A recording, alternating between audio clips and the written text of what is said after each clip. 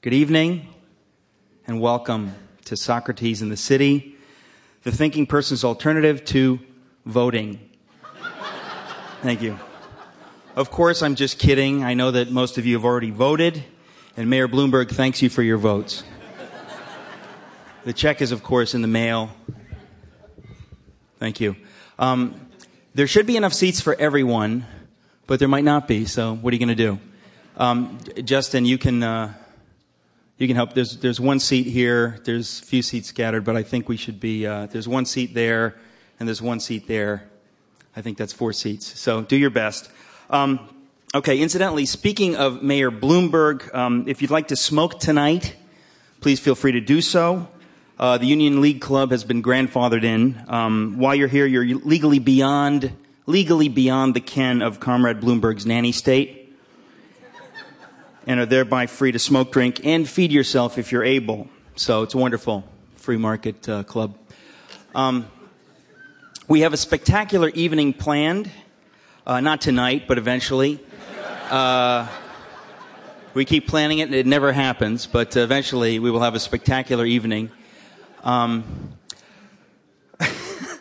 As advertised, of course, this evening we have a spectacular evening. Baroness Carolyn Cox is in the house, y'all.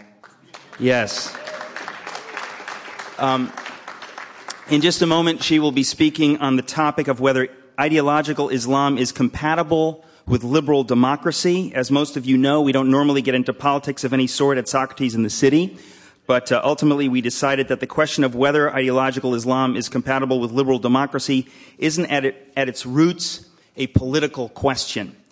Socrates, from whom we get our name, Socrates in the City, said that the unexamined life is not worth living. In order to take seriously his lapidary exhortation to examine our lives, we have to figure out what that means for society to be able to examine our lives, have the freedom to do that. We have to determine what societies will allow us to do that, why some will and why some won't, and it's something we're logically obliged to think about, and so we do this evening. And I thought Baroness Cox's thoughts on this would be a perfect place to start, and I'm confident that they will be. We are careful, it should be said up front, to differentiate Islam from Islamism, just as we are careful to differentiate between the Beatles and Beatlemania. Don't confuse the two. Thank you. I should say that I had the great privilege of meeting Baroness Cox at a conference at Princeton University this past spring where she was one of the speakers. I heard what she had to say, and I was extremely impressed. As I listened, I eventually determined that her accent was indeed authentic. I have to say I was happy to know that it was. The sad fact is that so very many speakers put on airs and pretend to be British, when the reality is that they are no more British than is Madonna Ciccarone.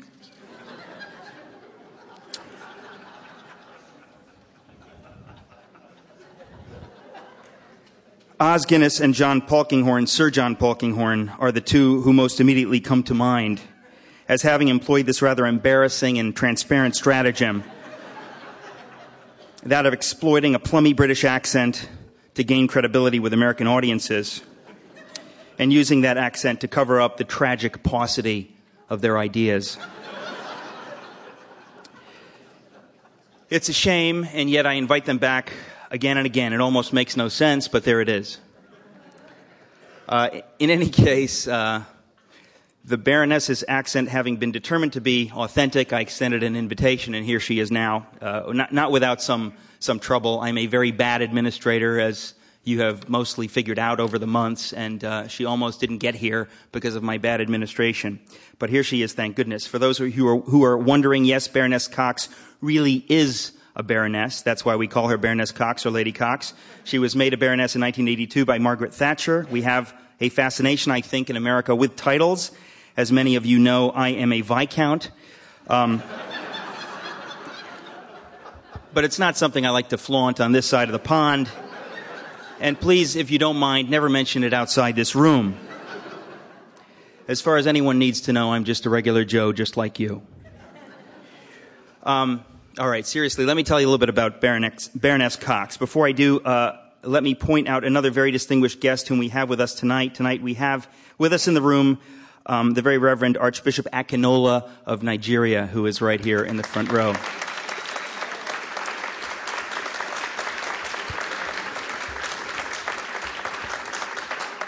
And if you know who he is, you're impressed by more than the title. In both cases, these are very courageous people tonight. Like Archbishop Akinola, Baroness Cox, as I say, is a person of great courage, not something we say lightly in this society, but it's true. She was created a life peer in 1982 and has been a Deputy Speaker of the House of Lords since 1985.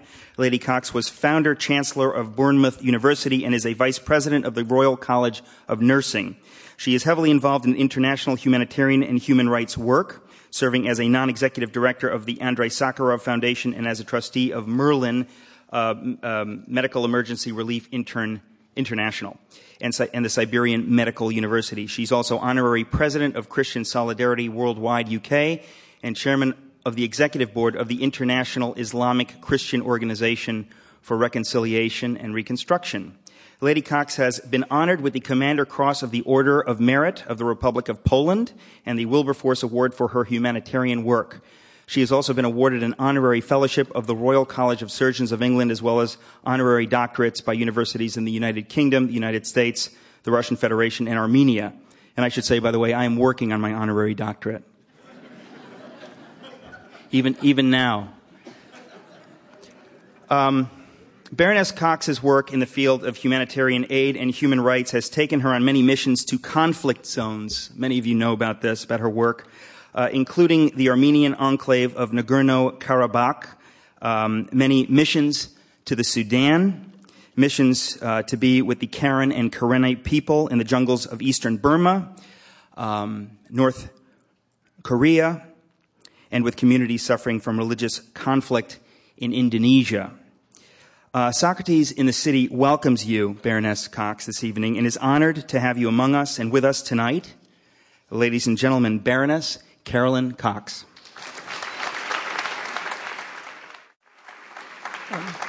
Thank you so very much indeed for that very, very warm welcome. I only hope there may be some similar applause after I've finished. Viscount Metaxas, thank you so much for your introduction. It's always nice to know one's peers. I would like, if I may, just to begin by introducing myself a little more modestly than the excessively generous introduction you've just heard.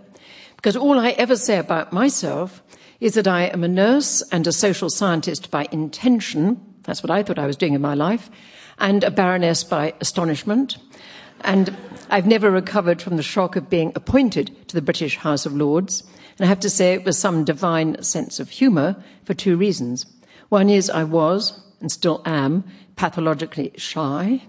So shy that when about 100 years ago I was still at school, for some reason they made me head of school, I think to stop me playing practical jokes. But that brought with it for a shy person the terrifying responsibility of being the ex officio president of the Debating Society. And I was a miserable failure. Because whenever in debates there was an opportunity I should say something, I was so busy winding up my courage to speak, the moment had passed, so I was totally silent. Dead loss of a president of a debating society and a terrible background to someone being appointed to the House of Lords, which is regularly, I think, deemed to be one of our premier debating chambers in the United Kingdom. But it was also God's sense of humour because I don't like politics. I was not in the political arena. I respect those who are professional politicians, but I don't like politics. And indeed, I was the first baroness I'd ever met. So that shows you how out of the loop I was.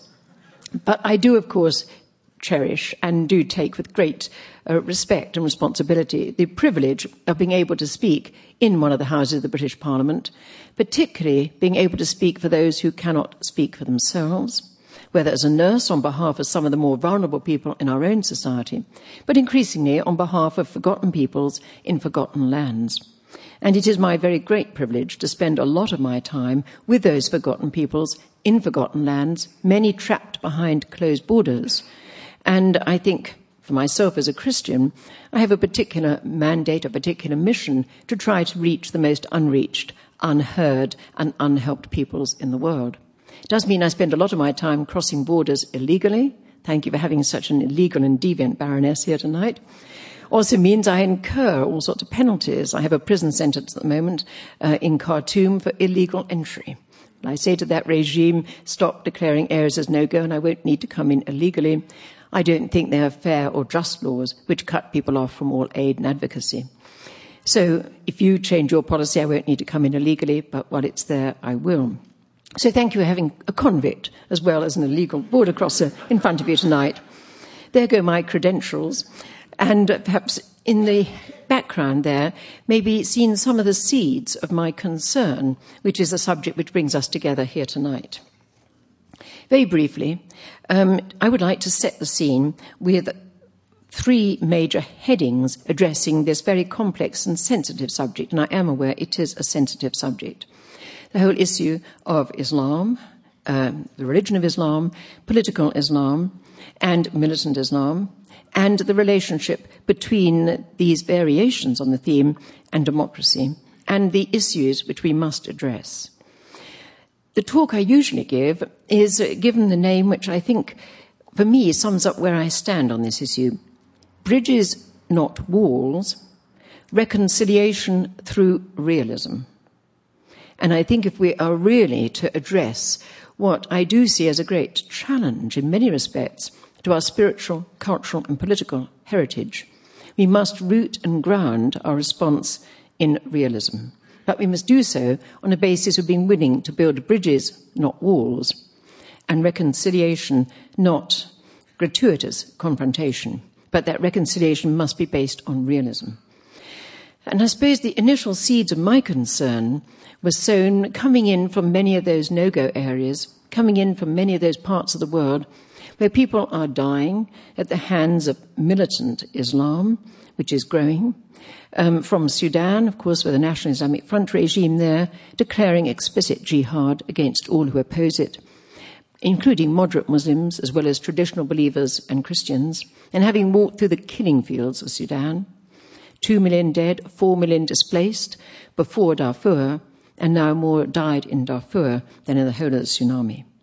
From being in Nigeria, up in northern Nigeria, in the states there, in Kano, Kaduna, and Bauchi states, and now in Plateau State, where militant jihad is a source of very intense conflict.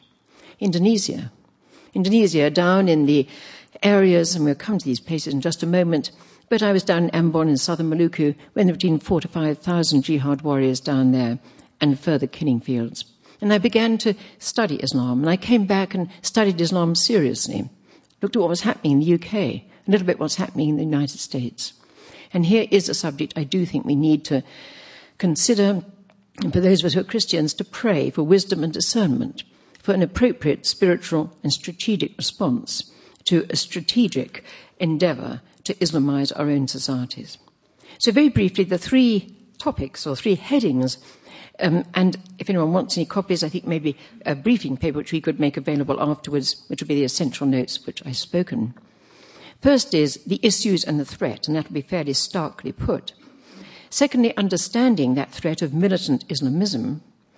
Thirdly, some of the tactics we may perceive that are being used by those who wish to spread Islam throughout the world. And then my conclusion is bridges, not walls, reconciliation through realism. So, first of all, and this will be fairly starkly put, and I'm not going to speak for too long because I do want time for question and answer where you can ask me to clarify those points which I'm putting over in a fairly schematic form on purpose in order to get through what I regard as the main issues and put them on the table in front of you. First, the issues and the threat.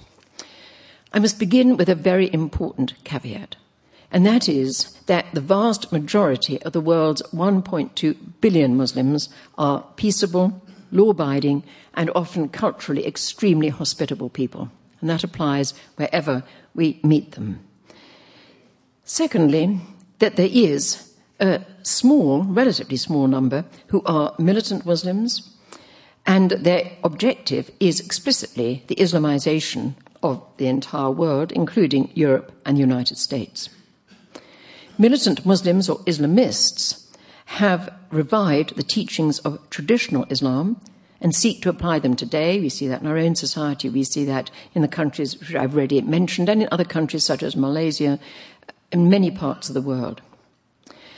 And my deep concern, from the point of view of our own society and the way we respond, is that unless we are seen to take militant Islam seriously and develop appropriate responses to its challenges to our traditions and our heritage, then there is likely to be a backlash against all Muslims, because Islamic terrorism creates fear, and of course terrorism is designed to create fear.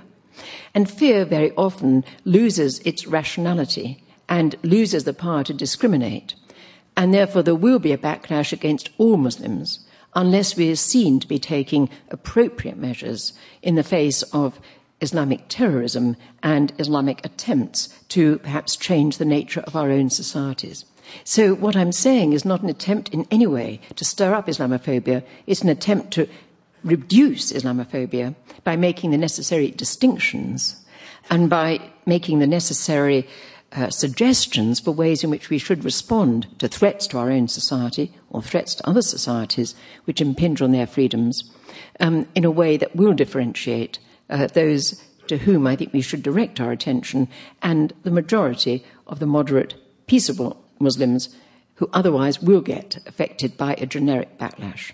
So that is my initial starting point, my caveat, and is the backdrop to all I say.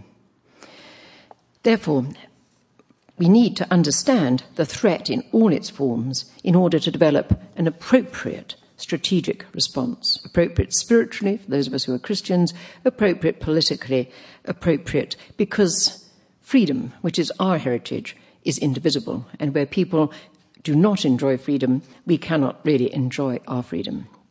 I think we have a responsibility to use our freedoms to speak out for those who suffer the deprivation of freedoms in other parts of the world. So that's the agenda. Moving on to understanding the threat of Islamism, or political or militant Islam. There are just one or two key headings here. Happy to come back to them to amplify and clarify them. First, and I think fundamentally, traditional Islam is essentially a theocracy and a totalitarian ideology, which differs fundamentally from the Hellenistic Judeo-Christian tradition underpinning the epistemology, theology, and political cultures of our own society and their values. Very, very briefly, and I come back to this, the Hellenistic Judeo-Christian tradition, which we term in our own publication, which is on sale out there, the Western academic mode, is premised on the concept of humility. Way back in the 5th century, a Greek poet said, "The gods did not reveal from the beginning all things to us, but by seeking and learning we may know things better. However, unto no man is the whole truth given." And the whole academic concept in Western traditions is the academic concept of tentativeness of the nature of academic knowledge, openness of that knowledge to critical debate, to always to challenge Popper's conjectures and refutations. We hold our knowledge, we hold our concept of truth about the natural and scientific mode of understanding the natural, physical, and human world on the basis of tentativeness, always open to critical evaluation in the light of new evidence, new findings, critical debate. The Islamic tradition was like that in the early centuries, what's called Ijtihad, and at that time Islamic science flourished and indeed made a great contribution to knowledge in areas like astronomy and mathematics. And then, a few centuries down the line, the gate of Ijtihad closed, and all questions were deemed to have been answered, and all knowledge is vested in the ulema, the community of scholars, and open criticism is extremely difficult in Islam today. And it's not really at the heart of traditional Islamic thinking. So there is a fundamental difference here in the nature of epistemology, in the nature of knowledge, in the nature of critical debate, which we do need to understand and to study. And it's also associated with political institutions such as the academies. The academies of the West are premised on this concept of constant criticism, constant passing on of what we do know. Obviously, we transmit the knowledge we've inherited, but it's always open to evaluation in the light of new research, new scholarship. whereas in the Islamic world there is a given, and knowledge and truth is formulated according to the teachings of the Prophet, the revelations of Allah to the Prophet, and the Hadith, the experiences, the teachings of the followers who wrote down what they remembered of the life and teachings of the Prophet, and the Sunnah, which is the combination of the traditional teachings. And that is the true nature, the focus and locus of truth in the Islamic world. Looking a little bit more practically in a way, Islamists are working strategically to influence and in time to take over other societies. If you look at the teachings of traditional Islam, you will find that the world is only divided into two, the Dar al-Harb and the Dar al-Islam. The Dar al-Islam is the world that is already ruled by Islam. The rest of the world is a Dar al-Harb, the world of war. You don't live in anything else. And that is the underpinning of much of the ideology and the activity of those who are out to make sure that the rest of us become the Dar al-Islam, because that is only when final peace will be achieved. A bit like the Soviet concept, the final peace will be when Soviet communism rules the world, mir emir. So there is this commitment to the takeover of the whole world. Traditional Islamic teaching has, I've already said, a different concept of truth, all the words of the Quran and the way of Muhammad, and can justify, and this is important for us to understand, particularly anyone involved in interfaith dialogues, if you live in the world of war or the world of jihad, then you can legitimately use the concept of taqiyya or deception. And we actually can see that if you can actually see some of what is said through the understanding of what may be behind it, then one can actually see this quite often in use. Just one example I might give is many times on British television, we have the leaders of our Muslim societies. And they regularly quote the surahs or the verses of peace which are there in the Quran. But alongside those verses, and I'll come to this in a moment, are verses of the sword. And they conveniently do not refer to those, although according to the traditional teachings and the principle of abrogation, the later revelations actually abrogate the former revelations, and the later abrogations are the surahs, the verses of the sword, and the former revelations are the verses of peace. And so the traditional Islamic teaching, which will underpin the theology of Al-Qaeda and other terrorist groups, are actually the verses of the sword, and that is being true to traditional Islamic teaching. So there is a slight deception, I would suggest, there.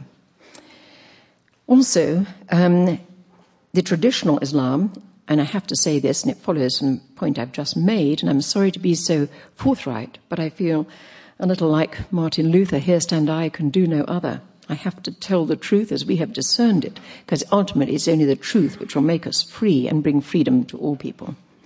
Traditional Islam is not inherently a religion of peace. It defines peace in terms of submission to Islam. Those, as I've said, the often quoted verses or surahs of peace are cancelled out or abrogated by the later revelations, which are the verses of the sword. And you may well know them. If not, I will happy to quote them in any discussion if you want to know what I'm getting at here. And then there are two very important concepts which I think we need to understand if we are looking at the world around us today. First, there is a concept of jihad. Now, there are different definitions of jihad in Islam. There is one definition, which is a spiritual definition, which is the struggle for the good life. And this will probably underpin much of Sufi Islam. And that is a spiritual struggle, and something I think which we would all respect deeply, however one might interpret that in a religious context. But there is also the concept of jihad in its militaristic sense, with violent conquest of the world. And that is a much more challenging concept for us, and we see this in the areas I've already mentioned, for example, in Sudan. In my advocacy work, where I like to speak on behalf of the forgotten peoples, I'm very concerned that in advocacy you should always hear two points of view, so you can't be accused of being one-sided, prejudiced and partial. So when I took up the cause of what was happening in Sudan after 1989, when the militant Islamist regime, the National Islamic Front regime, took power by military coup and declared its militaristic jihad against all who oppose it, I'd been in southern Sudan, I'd been in the Nuba Mountains, I'd walked through the kinning fields, I'd seen the carnage. I'd been there when the Antonos were dropping their 500-kilogram bombs on villages and health clinics. I walked, one of my most terrible visits ever was I landed an airstrip in northern Bahr Ghazal, and the people came up and said just 3 days ago, the government forces attacked with the jihad warriors, the mujahideen, with the murahaleen, the tribes people, they round up and arm and fight alongside the mujahideen. Come and see what they've done. And we went to the nearby market at Abendan. They'd rounded up all the civilians. We saw the corpses piled high in the river Lol. They said, come footing with us. And we went footing, as they say, through 20 miles of complete scorched earth and carnage. The corpses of women and children, the burnt houses, the decapitated cattle, so there would be no food left for any survivors of the raid. Just hell on earth for 20 miles of complete scorched earth policy. So I've been critical of what the regime was doing to its own people. But as I say, I believe in hearing both points of view. So I went to see the Sudanese ambassador, who told me all the good things the regime was doing. And I said, I'm delighted to hear it. I'd find it easier to talk about the good things if I could see them. So may I come to Khartoum and may I meet the leadership? Well, after a lot of haggling, I think they didn't really want to invite me, but they couldn't lose face, and I did find myself in Khartoum. I met the leaders. I met El Tarabi, who's the guru, the eminence grise behind what's going on in Khartoum and in Sudan. And he gave me a spate of lies. Now, many Westerners might not have known enough about Sudan to refute those lies, but I challenged them. He didn't like being challenged, probably particularly by a woman, and eventually threw us out of the house. I heard el-Bashir declaim on the 4th anniversary of the successful conquest by that regime to the huge Friendship Hall in Khartoum. And there were hundreds of jihad warriors there. And he used jihad in almost every other sentence. And every time it was responded to by Allah Akbar, Allah Akbar, Allah, Allah, and the waving of Kalashnikovs. This was militaristic jihad. I met many of the ministers. They all confirmed it. Before we left, I would, as a guest, always as a sense of honour and courtesy, show our draft report to our hosts to make sure we were not manipulating what they told us, that they felt it was a fair account of what we should have learnt from them. And they endorsed our report, and they endorsed the fact that they are undertaking Islamic military jihad in Sudan. So I had it from their own words. In northern Nigeria, as I mentioned, I've been in many parts, and I've just read the Human Rights Watch Foundation's report on what's like in northern Nigeria, in Kano. Sharia is now in 12 states in Nigeria. The report from Kano, undertaken by an independent human rights organization, says that the situation now in Kano under Sharia is entirely different from what the Islamic authorities said it would be. When Sharia was being implemented, they always said it's only for the Muslims, it won't affect the Christians. Well, the reports coming out from Kano now are of the death and destruction, death of Christians, the destruction of churches, and even where there are schools, Christian schools, they have to have Islamic teaching. And many of the children, the Christian children who go to state schools, have to undergo training in Islam with a view to converting them to Islam. And the way in which the report is summarized is that Christians are virtually in what's known in Islam as a dhimmi status, a secondary citizen status in northern Nigeria, where there is Sharia today. And just in June of this year, I was in Plateau State, based in Jos, but I went out to many of the villages which have suffered from militant jihad very recently, where everything's been burnt. And again we were told, both in those states, in Kano, Kaduna, Bauchi and Plateau State, that the international jihad warriors are now fighting alongside the Nigerian Muslims. There are francophones there, and they are so well resourced with such sophisticated weapons that the Nigerian state security forces and police cannot protect the Christian villages and just flee as the jihad warriors come. I also had the opportunity to meet the registrar of the Sharia court in Kano, and I had with me a colleague who is actually was an Islamic lawyer and knows his Quran and Islamic law inside out. He's now a Christian. And he debated with the registrar of the Sharia court in Kano in northern Nigeria. And they had a kind of battle of wits and a battle of knowledge about the Quran. And my good friend won that battle. And in the end, the registrar of the Sharia court threw up his arms and said, "Brother, you know the Quran better than I do." And I think he was so impressed, he must have thought my colleague was one of them. And he spelled out what they see as the future for Nigeria, which is the eventual change of a constitution which is based on the Universal Declaration of Human Rights and fundamental freedoms to a Sharia constitution. Now, if that happens, that is going to be very, very serious. Briefly, Indonesia. Indonesia has a constitution, Pancasila, which has enshrined in it fundamental principles of commitment to religious liberty and cultural diversity. And indeed, Indonesia has honoured and been honoured by keeping those principles. And I have a great respect for the vast majority of Indonesian people. They are delightfully gracious, tolerant, generous, hospitable people. But 1999, things changed dramatically when international militant Islam or Islamism converged on Indonesia. I was down in Ambon, as I said, when there were over 5,000 jihad warriors in Ambon alone in southern Maluku. The last email I read before I left home last week in England came in from Indonesia, from Sulawesi. 3 Christian girls have just been beheaded on their way home from school. I've been in Sulawesi. I will come back to a moment to positive initiatives we've been able to take in Indonesia, but the situation in Indonesia is on a knife edge. But we really only first heard about Indonesia on our television screens when Westerners were attacked in Bali. That was the first time Indonesia, I think, came in the focus for most of us on our radar screens.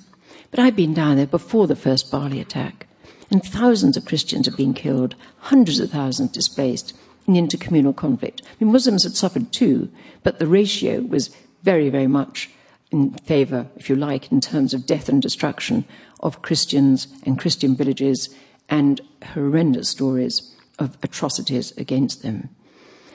Indonesia is on knife edge and much needs prayer and support in maintaining the traditions which are enshrined in its Pancasila. There are senior Muslim politicians in Indonesia who wish to turn Indonesia into a Sharia nation. If that happens, that is going to be very, very serious for the people who live there. Already had a foretaste of that in Aceh, and very serious for the geopolitical situation of Southeast Asia. As far as the UK is concerned, very briefly, developments there, perhaps best illustrated by a film that was shown on British television way back in August 1999. The genesis of that film is quite interesting. A good friend of mine who is a Sudanese, he's an Arab, he's a Muslim, but he hates what is happening to his own people in Sudan, and he's suffered at the hands of the National Islamic Front regime. He gave me a film, a video. It was a video taken of a terrorist training camp inside Sudan. It shows a lot of young black boys, I suspect those who were abducted in slave raids, which I'd witnessed in southern Sudan.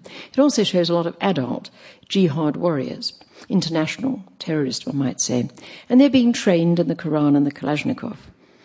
And it shows a European dressed in appropriate garb going round and giving out money to support the international jihad. And the message is, give your money and maybe your men to fight the international jihad. That video was taken out to Saudi. There it was reproduced. And one version came to Britain. And at the end of the video, which I've seen, there is a address in Leicester, in England, where to go if you want to support the international jihad and where to give your money. Two friends of mine who are independent television camera filmmakers, who've both been with me in Sudan on different occasions, walked and wept through the killing fields, went to this, I think they probably grew beards, and went to this address, purported to represent a Saudi businessman who wanted to support the international jihad. And the person in Leicester told them where all the recruiting centres and training programmes are going on in the United Kingdom. They went with their little cameras, and the film was shown on dispatches in August 1999. One scene is particularly graphic and illustrates, I think, issues we need to be aware of.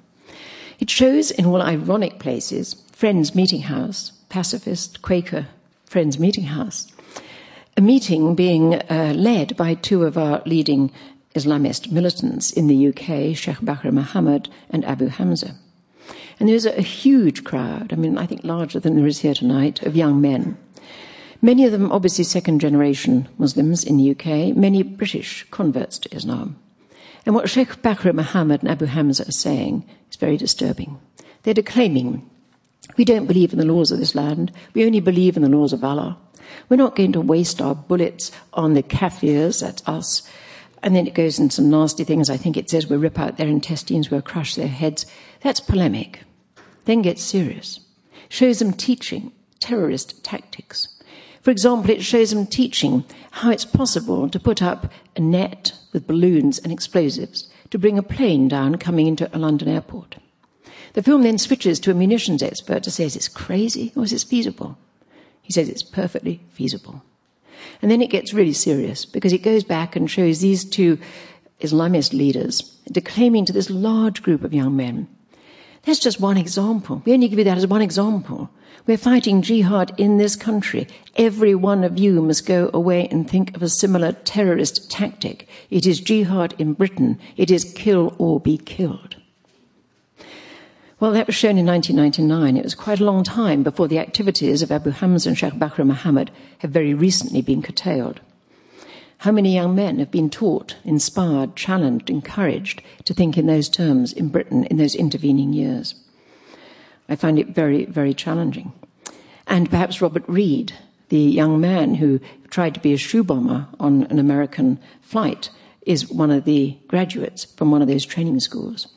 And I was talking to someone at the moment who's currently doing research into some of our Muslim communities in some of our cities and is very disturbed by the extent of, at the moment, hidden but very widespread what she calls aggressive anti-Westernism, hatred, behind the, apparently at the moment, the smart shirts and the ties for people who are living ordinary lives in our society, but latent aggression. So I think there is a cause for concern. So very briefly, that's one example. I could give many others of concerns in the UK. I'll just give one more before I move on and then leave time open for discussion. But it's a particularly fascinating example. It was shortly after that film was shown in August 1999, we had a debate in the House of Lords. And it was on the international situation. It was January the 12th, 2000, just for the record. And it was opened by Lord Carrington and had a star-studded cast list of former ambassadors, foreign secretaries, really, VIPs, and little Tom Thumb, that was me. In that debate on the international situation, 30 speakers, I was the only one who mentioned Islam, although it is, I think, a key factor in many of the problem areas in the world today. What was particularly fascinating, and I promise you I'm not hallucinating, I've only had a half a glass of white wine, and this is all on the record in Hansard anyway. Within 10 seconds of starting my speech, the radio microphones were jammed for the first time ever in British history, the history of the British Parliament. 10 seconds before I finished, it was a time debate, 10 minutes, and we keep to time, the jamming stopped. The only way I could make myself heard was to shout into the microphone. The louder I shouted, the louder the decibels of the jamming. But people could hear in the chamber if they sat away from the microphones. People in the gallery couldn't hear a thing.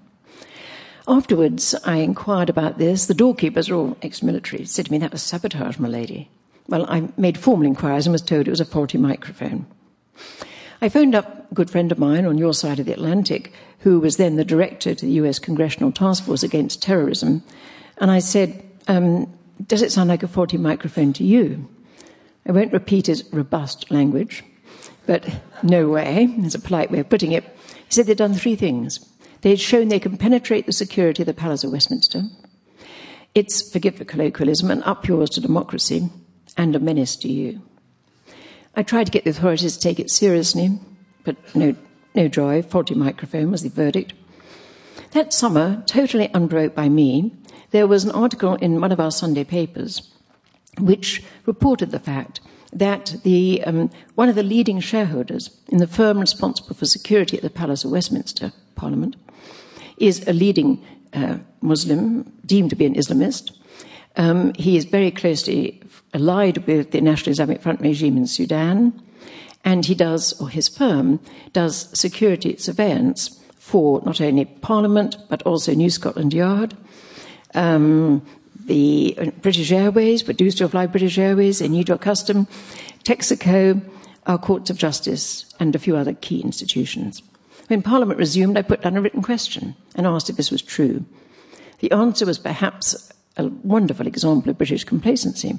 Yes, it was true that this particular person and his firm, IEDS, does do security surveillance for the Palace of Westminster and all these other institutions, but there was no cause for concern. He wasn't actively involved in the day-to-day running of the firm. Well, I wasn't mightily reassured, but I couldn't do much more. Come the tragedy on your side of Atlantic of September the 11th, Parliament reconvened for emergency debates.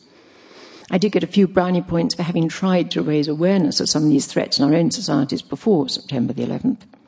But that same journalist got in touch with me and said, you might just be interested to know that this character, Salah Idris, has now got, I think it's an 80% shareholding in that firm, so much for lack of interest in it, a controlling shareholding, and now has a significant shareholding in another security surveillance firm, Protec, which does security surveillance systems, which means, of course, you know everything about a building, about an organisation, about everything, for the British Army, other Ministry of Defence organisations, institutions, and our nuclear installations at Dounreay and Sellafield. I put down questions again and again, asking whether our anti-terrorism laws prevent the penetration by those with maybe hostile agendas of institutions of key strategic and military significance. So far, I've had no reply. So jihad is a concept I do think, in its more strategic and military sense, we do need to take seriously. The final concept I just want to put on the table before us is Sharia law. This is advocated by many Muslims. Even in Canada, Canada has had its Sharia locations and is being pressed in the UK. The thing I would just like to say about Sharia law, which we need to be aware of, it can be presented in a very plausible way, that much of it deals with domestic and family issues, and it's obviously culturally sensitive to the Muslim religion, and it doesn't affect non-Christians, non-Muslims. It doesn't affect other people in the community. I would just point out that those of us who live in societies where our laws are based on what was essentially the Judeo-Christian tradition of the Universal Declaration of Human Rights, respect for fundamental freedoms, there are aspects of Sharia which are fundamentally incompatible with those deep values. Just two examples. Sharia denies equality before the law, as between men and women, between Muslims and non-Muslims.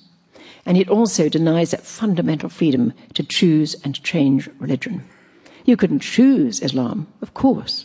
It's open choice. If you wish to convert from Islam to another faith, that's apostasy and carries the death penalty. The death penalty in Sharia states, in countries like Britain, increasingly honour-related so-called violence and killings. And there was a very large article in I think it was in the Times by Anthony Brown, who highlighted this particular dilemma, and it was very powerfully written. It said, if you want to convert to be a Muslim, that's widely celebrated and accepted and endorsed, and many people are converting to Islam. It's the fastest growing religion in Britain today. If you want to convert out of Islam into Christianity or another faith, then you are subjected to intimidation, violence, your home is attacked, your car is attacked, your family is threatened. And that is well documented.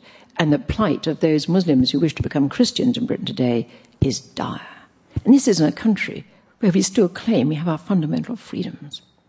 So Sharia is an issue which we need to be aware of and its implications. Very, very briefly, some of the tactics that are used. First of all, an explicit strategy of using our freedoms, using our societies to promote the Islamic agenda. There's a recent book that's come out, and I would recommend it, although it relates to Britain. I think you could find many, many similarities in the United States. It's come out very recently, Islam in Britain. It was brought out by the Barnabas Fund, which is a very respected think tank, does serious, sober research. And Patrick Sudeo, who may be known to some of you, has written the foreword to it. And it has one section on this in how political Islam is using all our laws and our societies, values of our society, to promote its own cause. And one of the key aspects which it describes there is how Muslims are always encouraged to organize and organize effectively. And it quotes an example, and I'm just trying to get this right if I may, or maybe I'll come back to in question time. But when this was explicitly spelled out by the Islamic organizations to the Muslim communities in the UK, you must organize politically, you must make sure you don't assimilate properly, you must keep your identity, but you must keep pressure always to get more representation, more reflection of your agenda in local politics, in national politics, and throughout society in an organized way. And we see that happening. For example, we see increasingly in the UK the attempts to two things. One is inhibit and intimidate those people who speak critically of Islam. George Carey, our former Archbishop of Canterbury, made a very sober, very serious, scholarly speech in Rome. It was not contentious, it was not confrontational, but for making that speech, which spoke the truth, he was rewarded with a rather dubious reward. The Islamic Society for Human Rights in the UK publishes every year a list of what it calls its Islamophobe of the Year awards. And of course, it's not good news to be on the Islamophobe of the Year award list. And George Carey was rated very highly on the Islamophobe of the Year award list because he spoke the truth about Islam. And it is intimidating and it is worrying. So intimidation and inhibition is one of the tactics that are used to try to silence people from speaking out about the reality. Secondly, using our political system.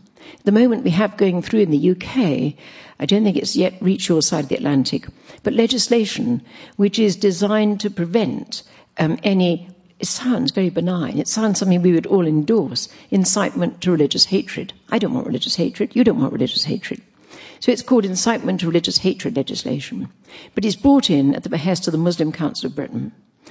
They tried to get it through Parliament before the last general election. It was very, very strongly opposed in the House of Lords. It took a lot of briefing to get people to understand what it was all about, but it was strongly opposed. And just before a general election, only uncontentious legislation can go through. So that was obviously contentious. They had to drop it. But the Minister of State in the House of Lords said, as she had to drop that clause from a much larger bill, we regret this, and as soon as we're back in power, we will bring it back as primary legislation. And then our Home Secretary actually wrote to every mosque in the country and apologised that they were not able to get this legislation through and turned it into a party political issue, blaming the Conservatives and the Liberal Democrats for their opposition. That was absolutely mendacious. There were many Labour people who spoke against that bill, and also many communities up and down the country. I had the privilege of meeting the leaders of our black churches, our African churches, our Afro-Caribbean churches, our Asian churches, and discussing the implications of this bill with them. And they got the point very quickly. And they had a marvellous demonstration outside Parliament, huge demonstration with wonderful placards, freedom of speech, freedom to preach, freedom to choose and change religion. And what was lovely is they all sang. They sang gloriously. And you could hear it inside Parliament. And a lot of people came out to actually join in the singing. But most of those are traditional Labour Party supporters. So it was mendacious to say it was a political opposition. People up and down the country are worried, and they're worried for this reason. We don't want religious hatred.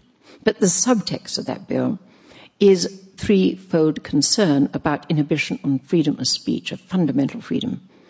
First, it will, and it's admitted that it will, limit freedom of speech. It will limit freedom to criticise Islam. That will give offence. An offence can lead to violence. It will inhibit freedom to proselytise one's own faith. That gives offence. An offence can lead to violence. And I was talking to a very gentle man, a former policeman, who lives up in one of our northern cities.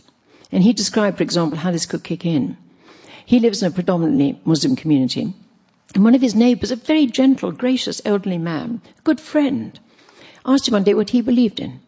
He said, well, I believe that Jesus is the Son of God. And this Muslim friend, his neighbour, backed right away and he said, don't say it again, don't say it again. If you say that again, I'm going to have to kill you. It's blasphemy.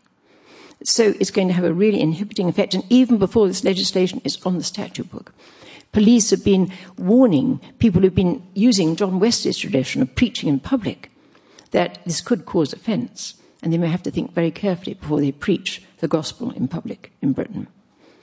And the third limitation is one which has actually got a lot of our intelligentsia and our writers concerned. PEN, our sort of organisation for writers, and Rowan Atkinson, Mr. Bean, you may have seen, have actually come out strongly opposed to this legislation because it will inhibit the freedom to speak in any way satirically or humorously about Islam.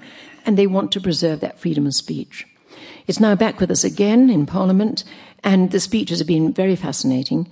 And when it went through its second reading in the House of Lords just a few weeks back, over 80% of the speeches opposed this legislation. People have begun to see the subtext below the innocuous title. But it doesn't mean to say that our present government is not going to push it through. They threatened to use a Parliament Act. So even if it's opposed in the House of Lords, it'll probably go through in some form and will be a very serious implication for freedom of speech. It's just an example of how people who are thinking strategically can use the freedoms of a free society to limit those freedoms and ultimately to use those freedoms for their own agendas.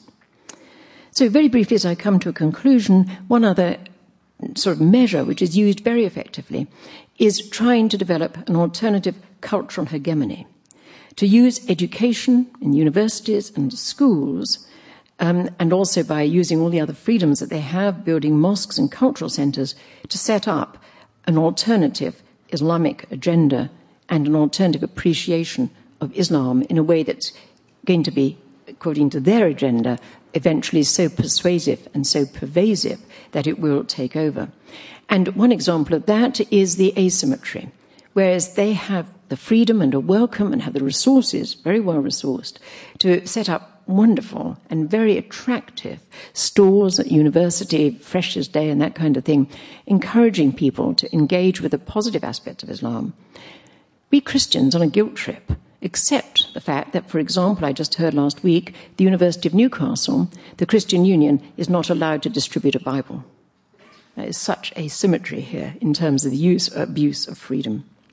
So my conclusion is I urge us to think about ways in which we can seek peaceful coexistence and mutual respect with those Muslims who would be willing to share the values of living in our society and would be willing to protect the freedoms of others in the societies in which they live, by building bridges, not creating walls. And I've mentioned one positive initiative I was able to take in Indonesia.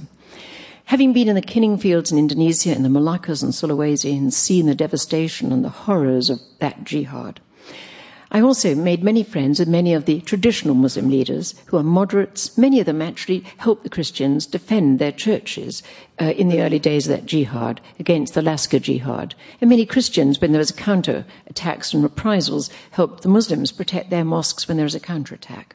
So there was still a lot of goodwill between the two communities.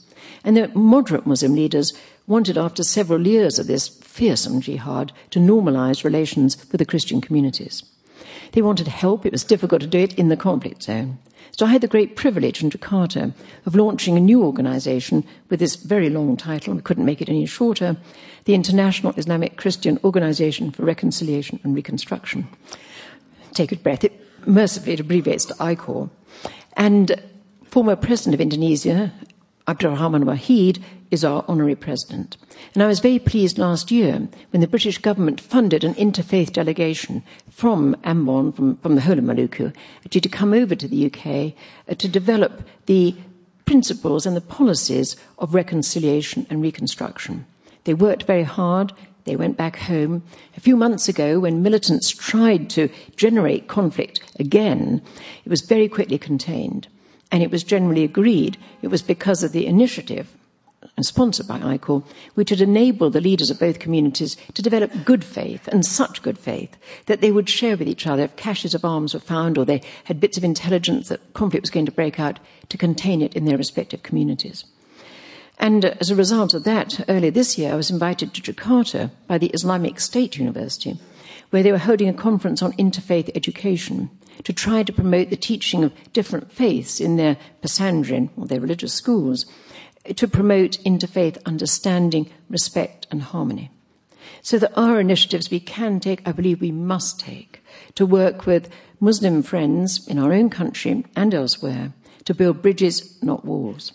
But I would also say to those of us who I think are facing a very real threat to our spiritual, cultural and political heritage in our own countries, that those overtures, these dialogues, any undertakings which we embark upon must be based on realism, on understanding the total picture and what really is at stake. Because I say what is at stake is nothing less than the precious heritage which we have inherited, often at great sacrifice from our fathers and our forefathers and previous generations. And I believe we have a responsibility to pass on that heritage, our spiritual heritage, our political heritage of freedom, to our children and our children's children. It is under threat at the moment. And thank you for letting me share my concerns with you tonight. Thank you.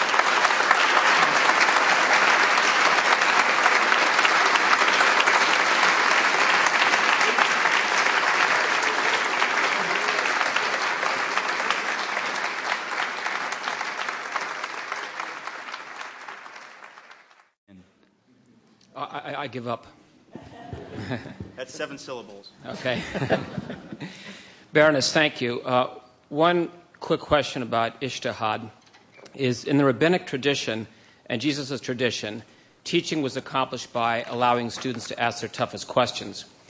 And in Islam, back to the Quran, I see no hospitality for hard questions from those outside the faith, limited within. And in the face of those who are jihadists, how do we overcome this? Or, in other words, we want dialogue, but what do we do when those on the other side do not want dialogue?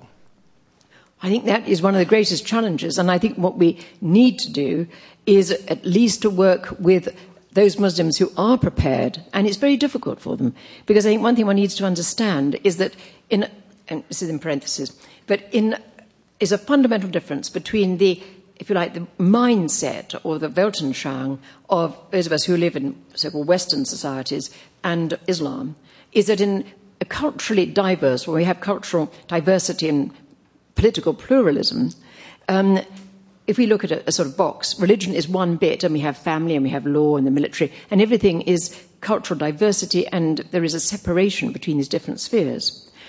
In Islam, Islam is the box and everything else was in it. So for a Muslim, their Muslim identity is first and foremost. And therefore everything else has to fit within that, their family law, their practice of their religion, and so on. And so it's much harder for them to break out of that primary identity to be critical of it than it is for us, where we have this pluralism, and therefore criticism and differentiation is part of our worldview. So for many moderate Muslims, it is extremely difficult even for them to stand outside Islam, as it were, and challenge. Also, if they do, they're very often intimidated and very much threatened by their fellow Muslims. But there are those who are willing, and there are some who are writing. Irshad Manji, you may have come across, the Canadian, who is very robust on women's rights. And there are those who do, some who do come to a very sticky end, like Theo van Gogh. I've seen the film that he made, the Dutch filmmaker, and the parliamentarian, the Somali parliamentarian who worked with him on that. As we know, Theo van Gogh came to an extremely nasty end, and what many people may not know is that the knife was plunged into his heart that finally killed him had a letter attached to it, which was full of the most fearful threats and intimidations against the Somalian MP, and she had to go into hiding, and she's a very brave woman indeed. So for many Muslims who do want to step outside and criticize, they are taking a big risk. But those who do, and maybe we find more of them perhaps in some of the more distant parts away from the Middle East, like in Indonesia, where they have a little bit more freedom, because they do still have embedded in their societies the concepts of a certain amount of tolerance and freedom of speech. We must give a hand of friendship to them, because this is not a word that I would insult Muslims by using in their context, because they've got to develop their own version of it. But for Christians, I think the word reformation is a key word, where we broke out and were able to speak critically and think critically. And if there are those Muslims who are able to break out and try to think critically, open up at jihad, they must have a hand of friendship for two reasons. One is because their undertaking is vital for the peaceful coexistence between two great world religions. And secondly, because they are vulnerable. Many of them cannot live in their native countries. Many of them can come to countries such as yours. Many of them are working under pseudonyms because they're at risk. But we must give them the hand of friendship. And we must give the hand of friendship to all those Muslims who are trying to adjust, who are living in liberal democratic societies, are trying to bring forth an Islam that will be compatible and not confrontational. And that's why I say bridges, not walls. But they are in risk, they're in danger, it's difficult theologically and conceptually for them, and so they need all the help we can give them, without being patronizing. Hello. From what you said earlier about what you are, basically the entire lecture, from what you know of Islam, would you say reasonably that these moderate Islamics or Muslims are essentially heretics if they are apart from the sword passages that you vaguely cited earlier? And then in that sense, are we supposed to, or are ideally supposed to, peacefully coexist with a heresy, an Islamic heresy, as opposed to a true form of Islam? Thank you. I think the answer to that probably goes back in the history of Islam itself. So in the early centuries, Islam itself was open to that kind of critical analysis. If you look at a contemporary version of that manifestation, the former president of Indonesia, Abdurrahman Wahid, gave a very good account of that in the launch we had of ICOR in Jakarta. And he was able to say, and had the courage to say, that contemporary Islam needs to open up the gate of ijtihad, needs to open up critical debate, for Islam itself to discern what aspects of Islam are appropriate in the contemporary world and where Islam does need to criticize itself and to consider reform. So there are voices who can say that. The issue really is that the more radical, the more traditional, and particularly the Wahhabi version of Islam, which is generated from Saudi Arabia and disseminated with huge resources from Saudi Arabia, is the traditional hard line and non-open to criticism Islam. And therefore there are divisions within Islam, but at the moment probably the most influential in terms of spreading Islam around the world is the Wahhabi kind that's largely funded from Saudi. And the voices of people like Abdurrahman Wahid, who will probably be considered a heretic by them, but he is as valid in terms of the early history of Islam as are the others. Their voices do need to be encouraged and listened to, but we must be very, very appropriately aware that much of the Islam that's been propagated in our own societies, and maybe through our universities, our schools, in many of the mosques, is the Wahhabi kind, which is the hardline one and which justifies the kind of theology that underpins Al-Qaeda and other kinds of Islamic terrorism and international militaristic jihad. So that's where it's at, and that's the challenge for us. Baroness, I'd like to thank you for your courage. A good friend of mine, Robert Spencer, who is the author of The Politically Incorrect Guide to Islam and the Crusades, lives under a false address because of all the death threats against his wife and himself and his children. So you're doing something that takes no mean personal as well as political courage. I would like to ask you, having watched television and seen what's happening in France, how much have you seen attempts to criticize the doctrinal assertions of Islam and the political aspirations of Sharia be shunted aside through false charges of racism? And what is the best way to take this red herring and throw it out the window? Thank you.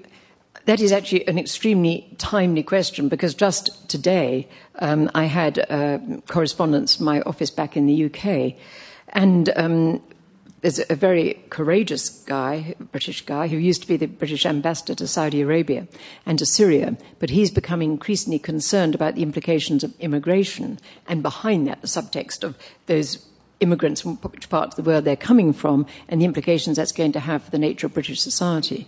And he's not openly anti-Islamic at all, but there's sort of clearly a line through that is the fact that we have a very, very rapidly growing proportion of Muslims in our own society who are not so willing, in fact, maybe theologically unable to assimilate and integrate into the wider society, whereas so many of our other people who've come from other traditions, the Jews, the Hindus, the Sikhs, the Buddhists, I mean, are very happy to keep their cultural traditions but don't want to change the nature of society as such. And there was a very, shall I say, hurtful article in The Guardian just a few days ago accusing him of racism. And this is where it's beginning to hit, because obviously racism is a highly sensitive issue. And he's written a very good reply. But this is one of the attacks that is being used to inhibit people from speaking about Islam, eliding criticism of Islam with being racist. And so that, again, is something which we need to be aware of. We need to make the distinctions, if possible, preempt, if not to counterattack very quickly and put the record straight. And I just see on the guilt trip, one of the things that worries me is we have this huge guilt thing about the Crusades, and I understand there may have been a film shown recently in your country showing the Crusades and putting the West in a very, very bad light. Well, what I always say when people come to me with this huge guilt trip about the Crusades is that we're not doing our spiritual heritage any favours taking them out of context. But this is where our ignorance, and we are so ignorant, kicks in, and that's what makes us so vulnerable, and that's why we go on the guilt trips. Now, what were the Crusades? They were a response to 400 years of Islamic aggression. It wasn't until Christendom had lost the Bible lands, North Africa, much of Europe, right up to the north of Spain and further, did Christendom eventually say enough is enough and we've got to stop this. So the Crusades were not an initial act of aggression by Christendom. They were a response to 400 years of loss of Christian lands. And granted, one has to grant, things happened on both sides, not acceptable by modern-day standards. But it was on both sides. And as I say, we're not doing our spiritual and cultural heritage any favours, taking the Crusades out of context and going on a guilt trip about them. But so few Christians ever say that. We go around burdened with guilt. And I would like to see us put our guilt in context and also rectify it where appropriate with a bit of knowledge. And that's why I think it's so essential that we actually wake up and study history and study Islam. And so when we go into interfaith dialogues or political dialogues, we're not naive, we're not vulnerable to all the guilt trips that are thrown at us, and that we do our homework. And if we do our homework, we stand more robustly and with greater principle for the kind of values that we have inherited and which I think we cherish. And I have a huge respect for Robert Spencer, and I haven't read his book yet, but I can't wait to read it. But the fact he's going under false address is totally typical, totally compatible with what's happened to so many people who've had the courage to tell the truth. And I probably shorten my life expectancy rapidly every day when I do speak out about it. When you get to my age, you haven't got so much of natural life left to lose. So it's not such a sacrifice. But it's a very real issue, this intimidation, this threat, this censorship. But we must speak out because ultimately, as we know, it's only the truth that can make us free. Well, excuse me. Thank you again for your courage, Baroness. I would ask, what steps do you think can be taken as a realist to engage the Muslim world as it exists now, especially in the Middle East, which is where much of the vitriolic Islamism that you've been referencing tonight originates from, and specifically what steps can be taken to slow the channeling of oil funds through Saudi Arabia, through Wahhabist structures there, and back out into Islamic charities abroad, which then fund terrorist actions. Thank you.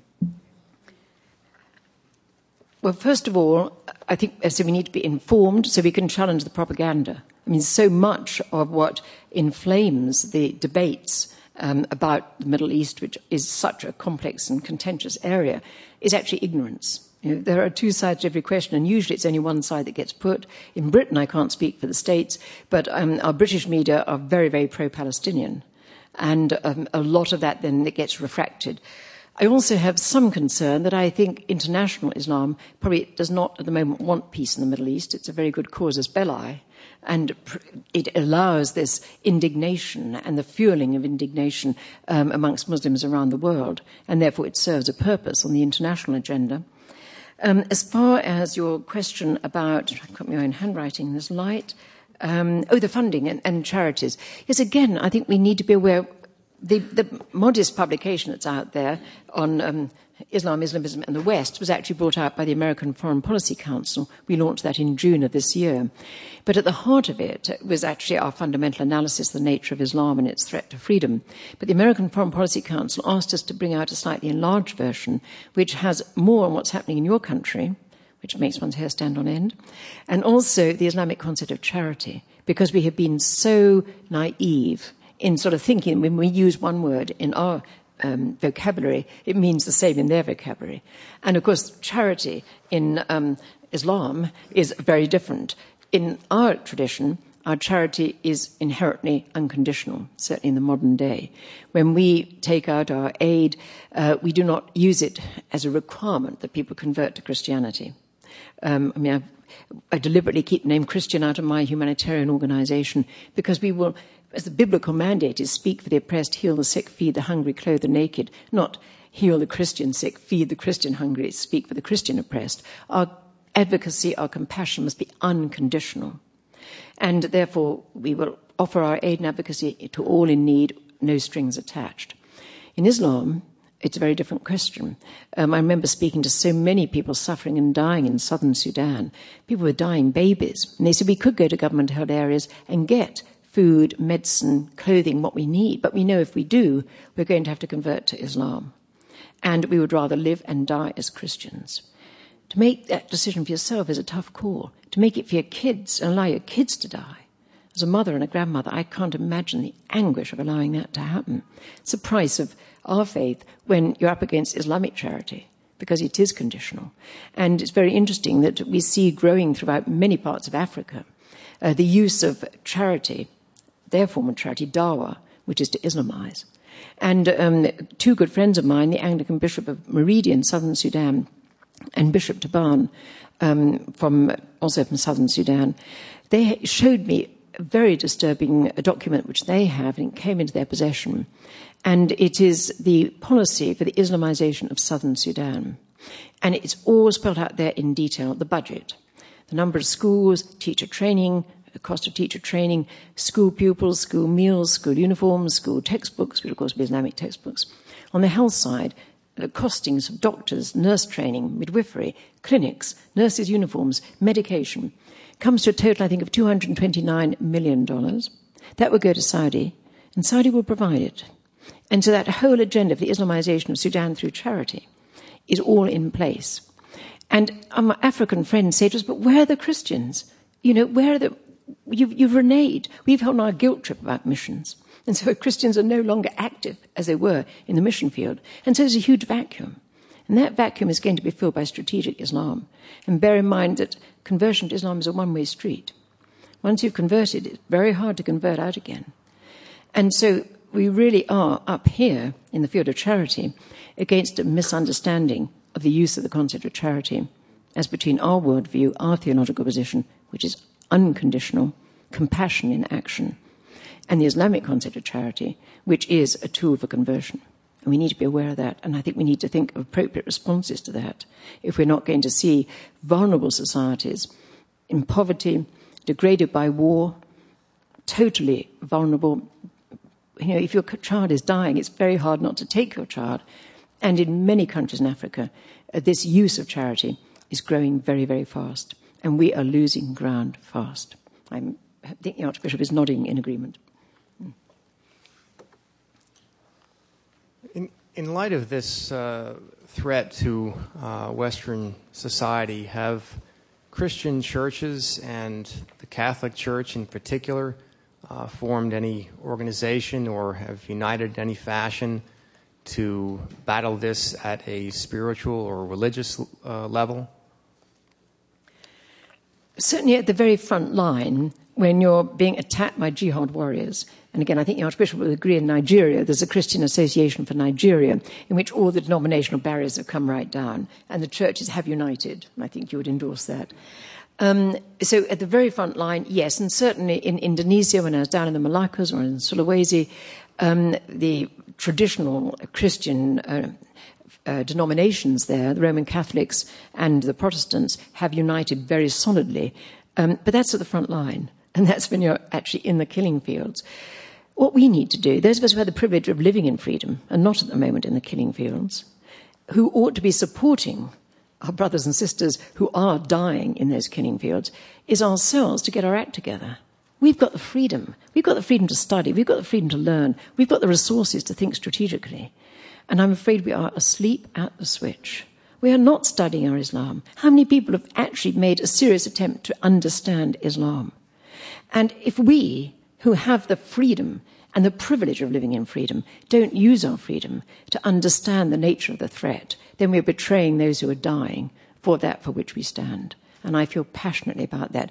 And I would like to see a realistic course on Islam taught in every theological college, in every seminary, in every Bible school, and also in our other institutions of education, so we really understand, not to be confrontational, not to be aggressive, but in order to know the truth and to pray strategically for an appropriate response. And just one little example of that, I was in Malaysia, in Kuala Lumpur, and people think Malaysia is one of the exemplar Muslim societies.